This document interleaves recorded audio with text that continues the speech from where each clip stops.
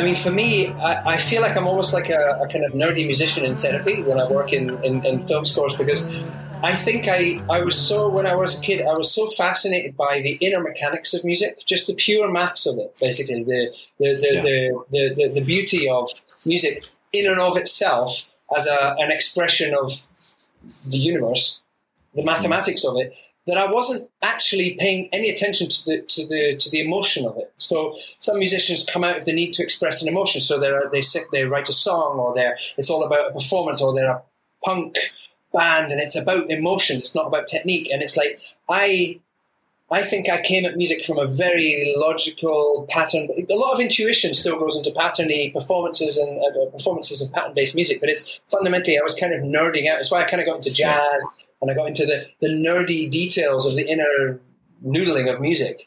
And then I got into technology and the synths and all the rest of it, and I was just nerding out as well. But when I started to work for media, even an advert or like a short film or something like that, it's the same thing, but just on a smaller scale. It's just like massive. Yeah. But it's only about the emotion and nothing else. It's like the director don't care how you made the sound. They don't care. It's nice to have a studio with lots of things on the wall. I mean, I'm at home actually. I've been set up at home since COVID happened, and I'm building the studio. But it's nice to have a space that makes them feel like they're employing a professional, because it's an important project and they don't want it to go wrong. But fundamentally, loads of them, they do not care where it comes from. And it's just, I've just got a laptop and a controller keyboard and some bits and pieces. I have a very minimal setup. I don't have like thousands of keyboards and loads of, I just, they don't. It's what you need. I have a piano track that almost, they don't. Yeah. They don't care. I have a piano track that we almost placed in a movie. That was a thing that I improvised at the piano that I recorded on my mobile. I just put the mobile on the phone. I put the mobile on the piano and hit, just the notes program, just to not forget what I was doing. I was making notes for myself, composing away, And I sat at the piano and I noodled around, and I kind of happened to just get lucky, and I had a good day, and I found something that worked, and I didn't get it wrong, and I kept going, and my editor brain was going, I made a mistake, I'll just edit that out later. And I kind of noodled around and came up with this idea. And then I took the recording, even though it was a bad recording, off the telephone, a cheap telephone, and it was like, wow, it's full of character. Yeah. It's that kind of broken old piano. Yes. It doesn't sound like it's recorded in a big hall with a beautiful microphones. This is like an upright piano in someone's house, and it's like, it worked. And that, I had to obviously kind of master it and EQ it and correct it and get rid of any, buzzes or whatever, improve the quality, give it a clean. But it was, it's on Spotify actually. I published it on my Spotify. It's like I published like a 4-track EP of piano tracks, and it's one of them. It's the first one. I'm going to find it then. Yeah, and I did 2 tracks that were just kind of improvisations, and I edited them and I published them because I liked them, and they were just demos for film, which didn't get used, but they were part of my process of exploring. After I'd done the groundwork of what's the film about, I started to noodle around and see what happens, and using that internal compass, and that was one of them. And it's like that was done.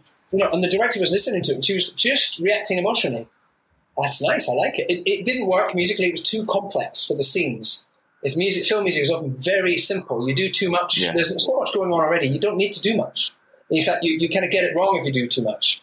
I had to learn to kind of undo layers and do less, because there's already a structure, an emotional intent, where we've been, where we're going. There's stuff going on already with the actors and thing, and the look and the cinematography and the lighting. There's so much going on already. The music doesn't need to do much necessarily. There are moments when it needs to do loads, but you can do loads with nothing.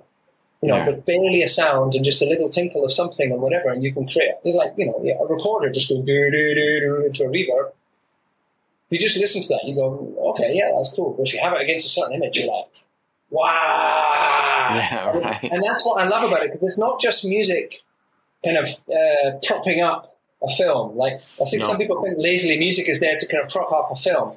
But it's like, it's not that, because the film and all that's going on in there is giving so much power to the music, and the music's giving power to them. There's a conversation going on, and it's that's powerful, the conversation between the two. And once I kind of started to understand that and realized you could do very little, you get quicker, if not anything else. You'd have to write full things. You can just do it all very quickly. But anything goes, and that's what I love as a musician. Anything goes. I can, as long as it's not like bad. You can have good bad, like a shitty guitar played in a shitty amp, making a bit of a punky sound, played by my limited guitar playing, sounds a bit punky and a bit garage, and that's what's needed in this moment. Not like an excellent guitar player and a beautiful amp recorded in a top studio. That won't actually have that punky feel that we need for that particular scene.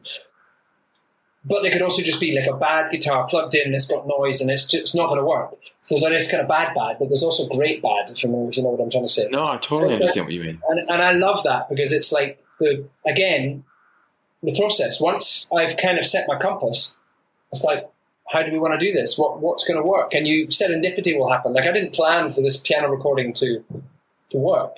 But once I put it together, I wasn't rejecting it because, I better do that properly, I do it again. I was like, wow, there's something there. There's a feeling. There's an emotion going on.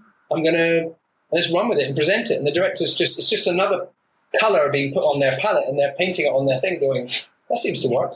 They don't care where it comes from. And they don't even want to know necessarily. You start going on about kilohertz and G minor 7, and they're just, I'm busy thinking about the story I want to tell. I don't care. It actually distracts me.